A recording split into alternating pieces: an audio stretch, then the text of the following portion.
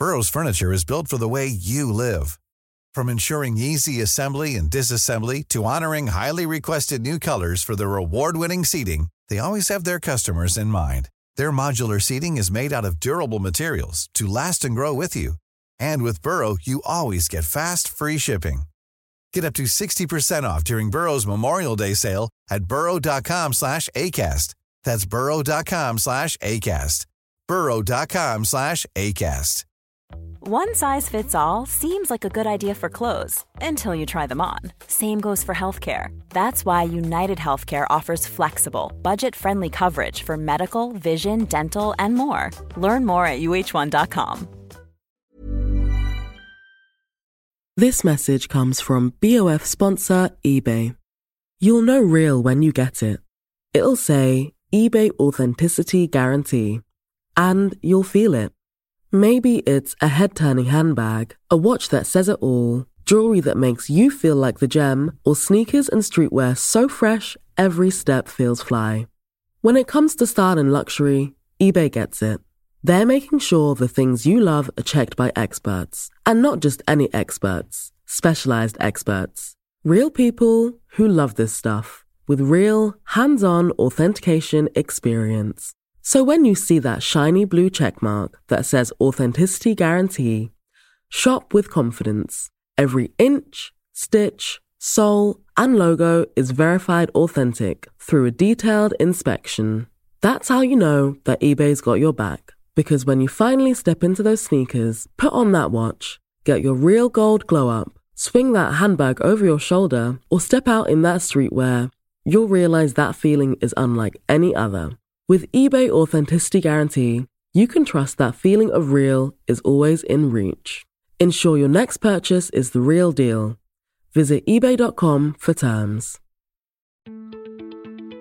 Hi, I'm Imran Ahmed, founder and CEO of The Business of Fashion, and welcome to the BoF podcast. Voices is the most stimulating gathering of fashion industry leaders on the planet.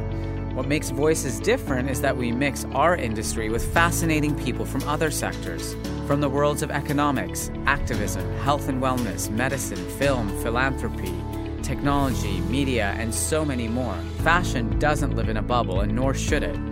This is one of the sessions from our 2017 gathering. Today on the BoF podcast, we're going to think about the state of the global economy. It's a really interesting time for the economy. Ever since the financial crisis of 2008, there's been a recovery, and the economy has continued to grow and expand pretty consistently. Now we're at a point where almost all of the major economies in the world are growing together. However, all of that's happening with a backdrop of serious geopolitical uncertainty with Brexit, with Trump, with the North Korean nuclear crisis, with uncertainty in the Middle East. So we asked three people, Jonathan Ferguson, John Detrexhe, and Rohan Silva, to chat with our Chief Commercial Officer, Nick Blunden, on the state of the global economy at Voices 2017. So we invited three people to sit down with us at Voices 2017 to talk about the state of the global economy. John Ferguson, John Detrexhe, and Rohan Silva sat down with our Chief Commercial Officer, Nick Blunden, to go inside the state of the global economy and understand this interesting and inherent contradiction of a rising economy with the backdrop of geopolitical uncertainty. Just a quick note, this conversation was recorded live in front of an audience, so please excuse any audio issues. The state of the global economy, which is currently experiencing a synchronized global expansion in major industrialized economies around the world. Almost all the G20 economies are expanding together, and this is unlike anything we've seen in the last decade. However, alongside that, as has come up several times this morning, there are ongoing geopolitical tensions around the world. Here in the UK, we have Brexit. There are ongoing wars in the Middle East, the threat of nuclear crises in North Korea and Iran, and of course the populist policies of Donald Trump, which have also contributed to a state of uncertainty in the global context. So how do we reconcile these things? Why is the economy continuing to grow like it is? The stock markets are at record highs. How long can this economic expansion last before a market correction is to happen? And how should we be prepared? To lead this conversation, I am pleased to welcome BoF's Chief Commercial Officer, Nick Blunden, as well as John Ferguson of Bloomberg, John Detrexhe of Quartz, and we also welcome back the ever-eloquent Rohan Silva to educate us on the state of the global economy.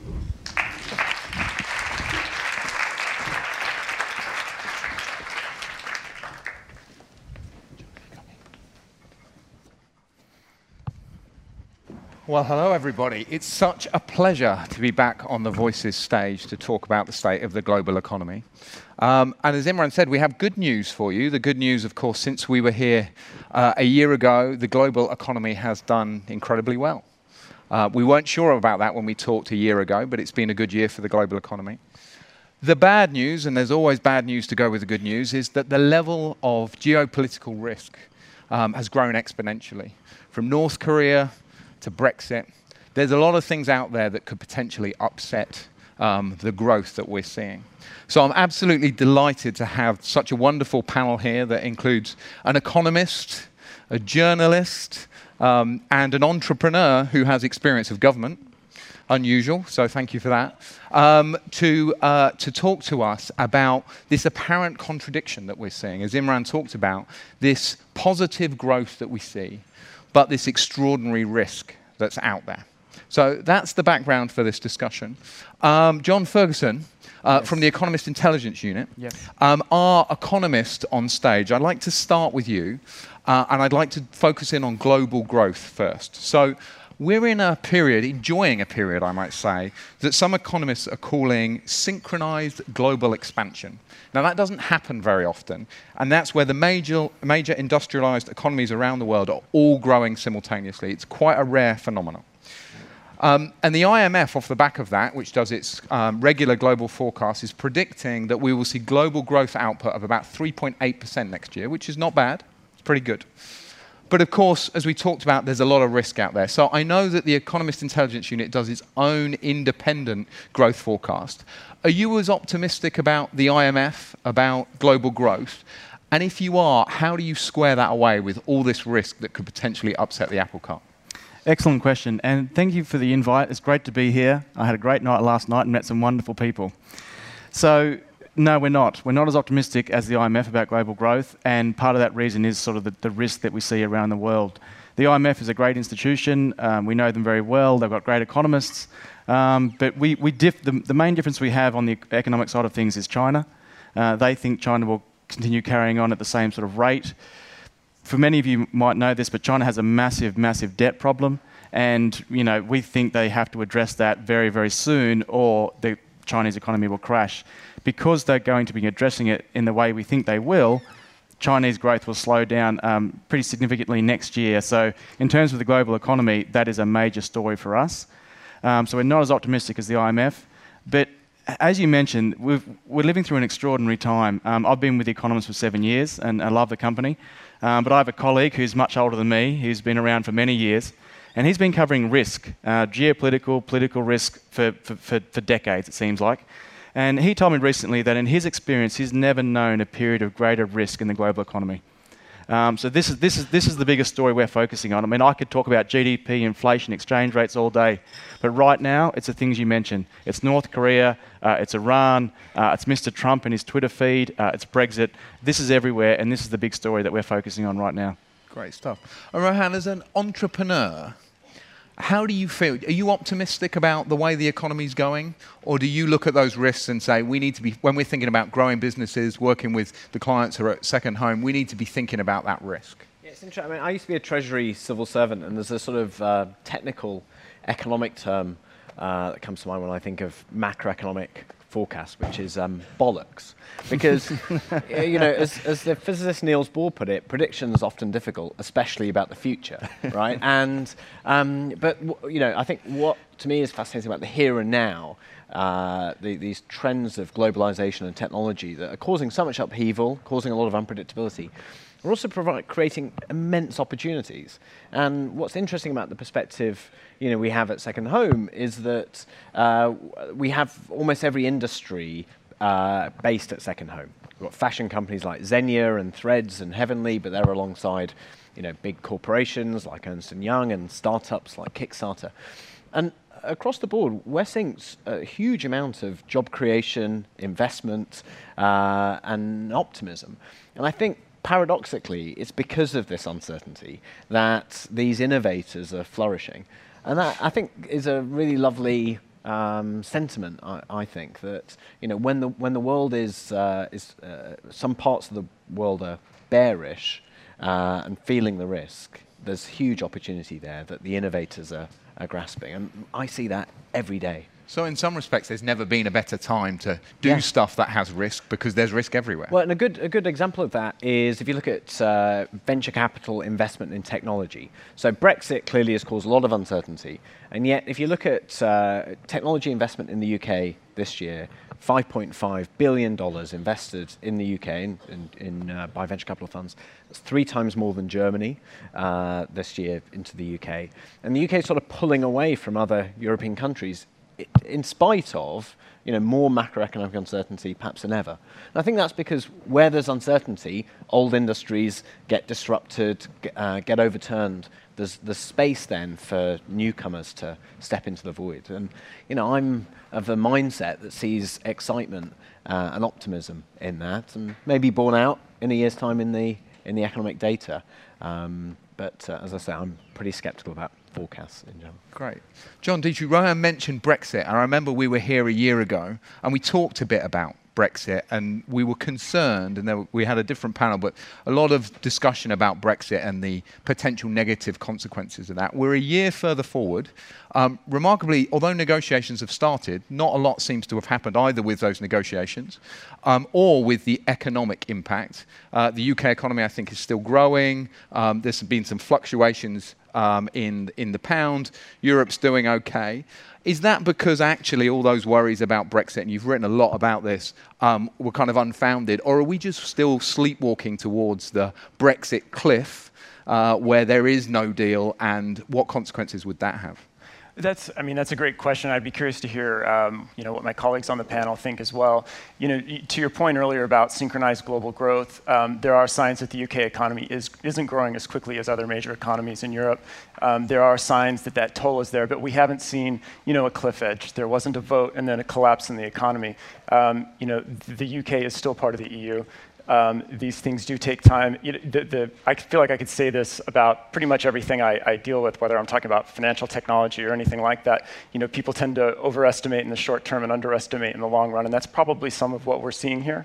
And in terms of the negotiations, I was at a dinner last night with some finance executives, and they were saying, it looks optimistic right now. You're kind of hearing the right things. You're hearing things about, maybe a deal coming through. There's a lot of skepticism there. You do see, you do still see banks and big financial institutions making plans to, work overseas where necessary. And I feel like that's easily overstated because this is a hedge. That doesn't mean Goldman Sachs is going to move 50% of its bankers. This is an early phase just to make sure that they're shored up depending on what happens. And I feel like the media headlines tend to get this wrong. Maybe I've been guilty of that in the past, guilty of a lot of these things in the past. But I think that this can be overstated, but there is a lot of potential and a lot yet to be seen in terms of the impact down the road. And yeah, there are some signs right now that it could be better than some of the worst fears, but everything depends on negotiations that are far from signed and complete. And John Ferguson, as you know, I used to work at The Economist. I remember back in, several years ago, we sort of talked a little bit about, what might happen if the UK decided to leave the European Union. But generally, the consensus is that's not going to happen, right? Yep. And things have clearly moved on since then. How are you looking at this from the EIU perspective now? Yeah, absolutely. It's a mix of these things we've been talking about. Our central forecast, and when I talk to clients, as Director of Global Forecasting, which is I have to forecast this stuff. But it's an excellent point. Like we have to have evidence. We try to give our clients the evidence why we have certain forecasts. And yeah, in terms of Brexit, our central forecast is that a deal will be done that moves the country into a transition period. But we've seen news every day from many places. There's a great risk that these negotiations fall apart. But I think it's a recognition on both sides. I think personally the UK would suffer more economically from a no deal, from a hard Brexit, than the EU. But the EU would also suffer. It's really in no one's interest to not get something into this transition period. So that's our central view. But there's a lot of risk there. Great. I want to move on and just talk about the US. It's impossible to talk about the state of the global economy without talking about the US. And when you talk about the US, it's impossible not to talk about Trump. So we're going to do that. Rohan, you... Burrow's furniture is built for the way you live. From ensuring easy assembly and disassembly to honoring highly requested new colors for their award-winning seating, they always have their customers in mind. Their modular seating is made out of durable materials to last and grow with you. And with Burrow, you always get fast, free shipping. Get up to 60% off during Burrow's Memorial Day sale at burrow.com/ACAST. That's burrow.com/ACAST. burrow.com/ACAST. One size fits all seemed like a good idea for clothes. Nice dress. It's a t-shirt. Until you tried it on. Same goes for your healthcare. That's why United Healthcare offers a variety of flexible, budget-friendly coverage for medical, vision, dental, and more. So whether you're between jobs, coming off a parent's plan, or even missed open enrollment, you can find the plan that fits you best. Find out more about United Healthcare coverage at uh1.com. That's uh1.com. Have you ever owned something that inspired you to up your game? For me, I got a chef-grade range recently, and now I'm cooking new things every single night. Seriously, no cuisine is off limits. The point is, when we own exceptional things, they inspire us to do exceptional things. The all-new Lexus GX has an exceptional capability that will have you seeing possibilities you never knew existed. Its advanced technology and luxurious interior mean that wherever you go, you'll never go without. I can picture myself with a car full of groceries, cruising down the highway, soaking up the sun with the available dynamic sky panorama glass roof. Pure bliss. Live up to the all-new Lexus GX. Luxury beyond limits. Experience amazing at your Lexus dealer. This message comes from BoF sponsor eBay. You'll know real when you get it. It'll say eBay Authenticity Guarantee. And you'll feel it. Maybe it's a head-turning handbag, a watch that says it all, jewelry that makes you feel like the gem, or sneakers and streetwear so fresh, every step feels fly. When it comes to style and luxury, eBay gets it. They're making sure the things you love are checked by experts. And not just any experts, specialized experts. Real people who love this stuff, with real, hands-on authentication experience. So when you see that shiny blue checkmark that says Authenticity Guarantee, shop with confidence. Every inch, stitch, sole, and logo is verified authentic through a detailed inspection. That's how you know that eBay's got your back. Because when you finally step into those sneakers, put on that watch, get your real gold glow up, swing that handbag over your shoulder, or step out in that streetwear, you'll realize that feeling is unlike any other. With eBay Authenticity Guarantee, you can trust that feeling of real is always in reach. Ensure your next purchase is the real deal. Visit ebay.com for terms.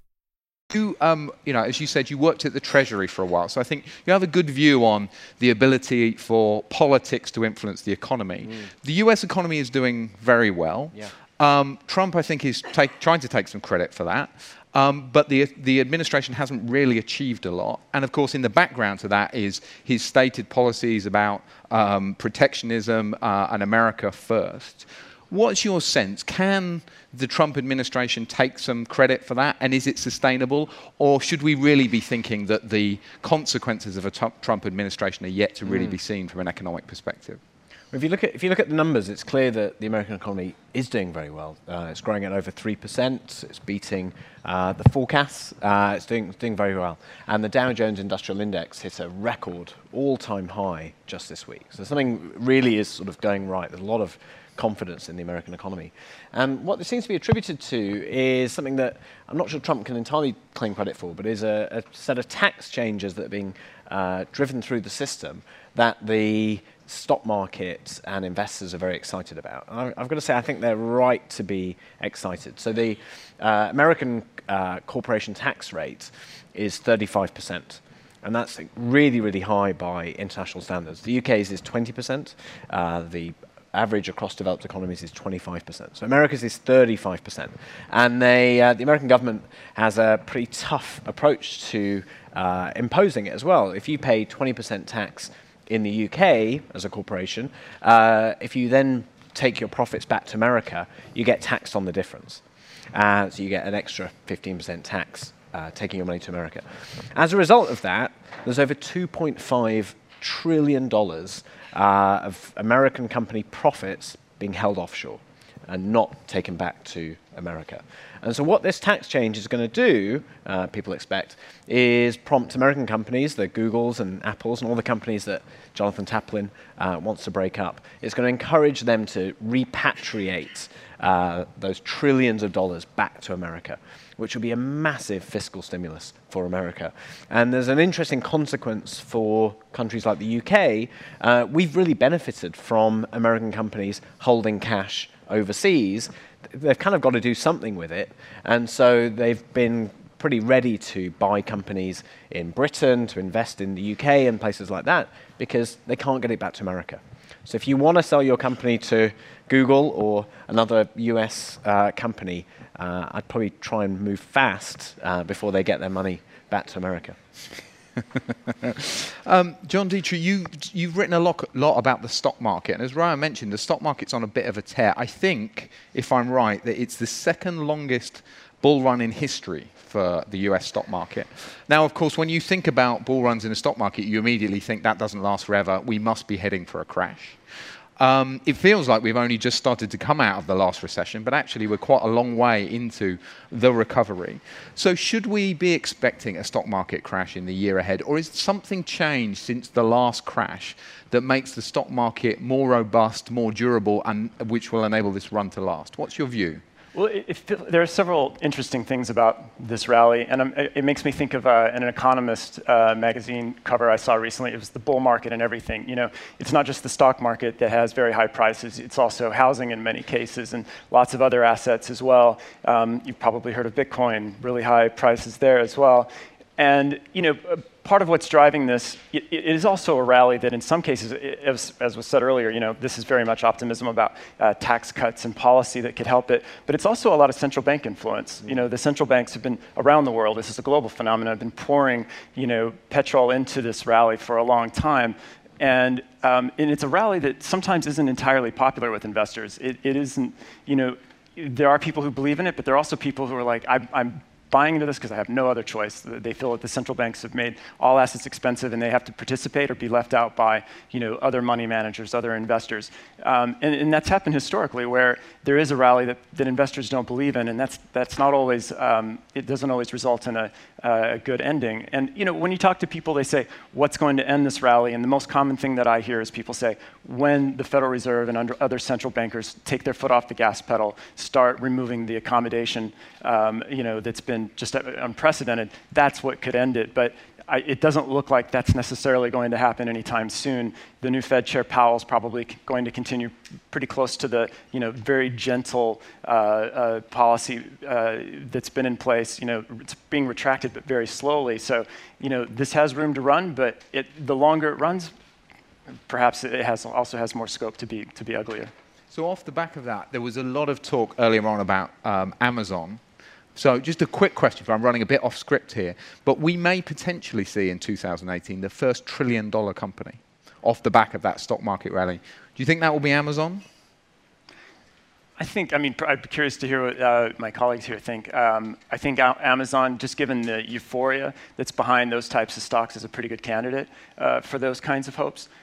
We're in, you know, a period that we've seen in the past where I think there is a lot of hope and a lot of expectation that we're in kind of a new era where companies like Amazon and, you know, artificial intelligence and everything else is transformative, and it probably is. But I think that, you know, I guess that's a long way of saying, yeah, I think that Amazon has the right story for investors to get pretty excited, drive the prices up pretty high. Rohan, off the back of the conversation you had earlier, you think Amazon, $1 trillion company? Yeah, I think it'll take Jonathan a little longer to smash it up. But yeah, I mean, the underlying fundamentals, you know, Amazon Web Services valued at something like $50 billion. Actually, but there's a set of big businesses: Amazon Prime, Amazon Web Services, the advertising business, as well as the retail business. Vastly valuable. So, yeah, I think they'll hit $1 trillion next year. Yeah. We're running out of time, but John Ferguson, I just wanted to come back and talk to you about one thing that I think historically has upset economies and global growth, and that's conflict. Mm-hmm. I remember when I was growing up 40 odd years ago, being quite concerned about the global nuclear conflict. And then it seems that we've had quite a lot of conflict since then, but there seems to be something different. Korea, the Korean peninsula, North Korea seems to be something that potentially could really, if you'll excuse the pun, blow up. What's your view about what's happening on the Korean peninsula? Are we heading towards some sort of conflict? And if we are, is that the thing that could undermine the economy? It is the thing that could undermine the global economy for sure. I mentioned China at the start. That's, in our view, that's the biggest sort of economic risk the global economy faces. But the Korean Peninsula is the biggest geopolitical risk. But I think our position is we don't expect a military conflict to occur. There's a Trump tweet for everything. He said a few months ago that North Korea reaching sort of full nuclearization will never happen. But unfortunately for him and for maybe the rest of the world, they will. This regime has put their people through famine. So all the talk of sanctions, it will put pressure on the economy in North Korea, but it will not stop their progress. We saw a test just recently, another missile, but it will not stop their progress towards reaching what we call full nuclearization, which is where they can confidently hit the mainland US and have the missile survive re-entry. They're just about there. So, Trump is going to be disappointed, but we don't think he will strike. And one of the reasons why we don't think he'll strike, at least in the near term, is, the weapons in North Korea are completely spread out. There is no way that there is one strike from the US that can end this and just everyone goes home happy. There will be retaliation from the North. So, South Korea's there, Japan's really close. The minimal conflict would be 100,000, if not 1 million people dead.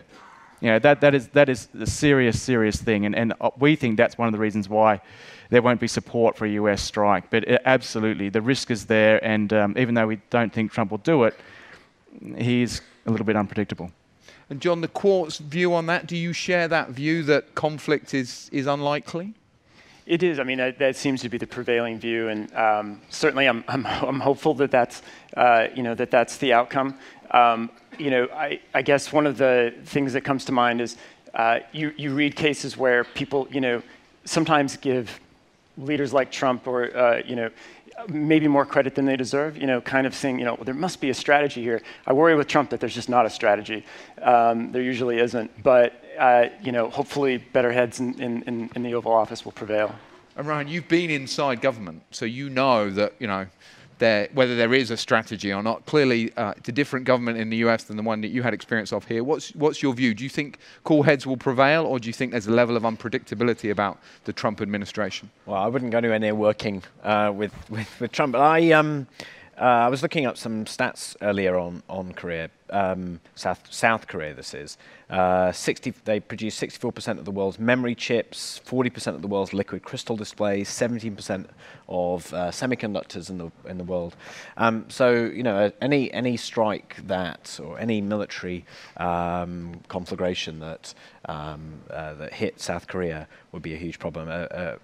One technology expert said if Korea is hit by a missile, all electronics production worldwide would stop. Now, so the interconnectedness of the global economy, these supply chains are profound. 12% of Apple's supplies come from South Korea. So, I think we should all be really concerned about this and watching Donald Trump's Twitter feed with even more fear and alarm than normal. Yeah, well, there terrifying. We go. On that note, we have run out of time. I must say, however, that I feel somewhat reassured. There's a lot of optimism. There is some risk, but to go back to the point that you raised, in times of uncertainty and times of risk, it's a good time to try new things. So I think we should take that away. Ladies and gentlemen, please join me in thanking the panel. Thanks for listening to the Business of Fashion podcast. If you like what you hear, please give us a rating and subscribe today. Don't forget to visit businessoffashion.com to learn more about BoF and everything that we do.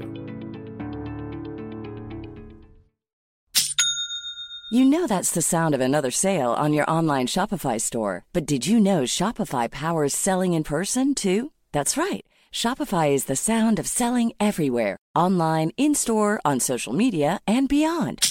Shopify POS is your command center for your retail store. From accepting payments to managing inventory, Shopify has everything you need to sell in person. With Shopify, you get a powerhouse selling partner that effortlessly unites your in-person and online sales into one source of truth. Track every sale across your business in one place and know exactly what's in stock. Shopify helps you drive store traffic with plug-and-play tools built for marketing campaigns, from TikTok to Instagram and beyond. Plus, Shopify's award-winning 24/7 help is there to support your success every step of the way. Do retail right with Shopify. Sign up for a $1 per month trial period at shopify.com/BOF, all lowercase. Go to shopify.com/BOF to take your retail business to the next level today. Shopify.com/BOF.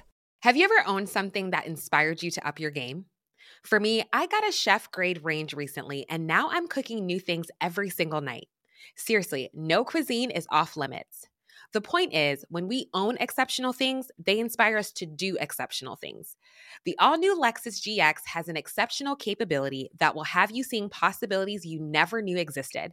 Its advanced technology and luxurious interior mean that wherever you go, you'll never go without. I can picture myself with a car full of groceries, cruising down the highway, soaking up the sun with the available dynamic sky panorama glass roof. Pure bliss. Live up to the all-new Lexus GX. Luxury beyond limits. Experience amazing at your Lexus dealer. Mom deserves the best, and there's no better place to shop for Mother's Day than Whole Foods Market. They're your destination for unbeatable savings, from premium gifts to show-stopping flowers and irresistible desserts. Start by saving 33% with Prime on all body care and candles. Then get a 15-stem bunch of tulips for just $9.99 each with Prime. Round out Mom's menu with festive rosé, irresistible berry chantilly cake, and more special treats. Come celebrate Mother's Day at Whole Foods Market. Hey, it's Paige DeSorbo from Giggly Squad. High quality fashion without the price tag. Say hello to Quince. I'm snagging high-end essentials like cozy cashmere sweaters, sleek leather jackets, fine jewelry, and so much more. With Quince being 50 to 80% less than similar brands. And they partner with factories that prioritize safe, ethical, and responsible manufacturing. I love that. Luxury quality within reach. Go to quince.com/style to get free shipping and 365-day returns on your next order. Quince.com/style.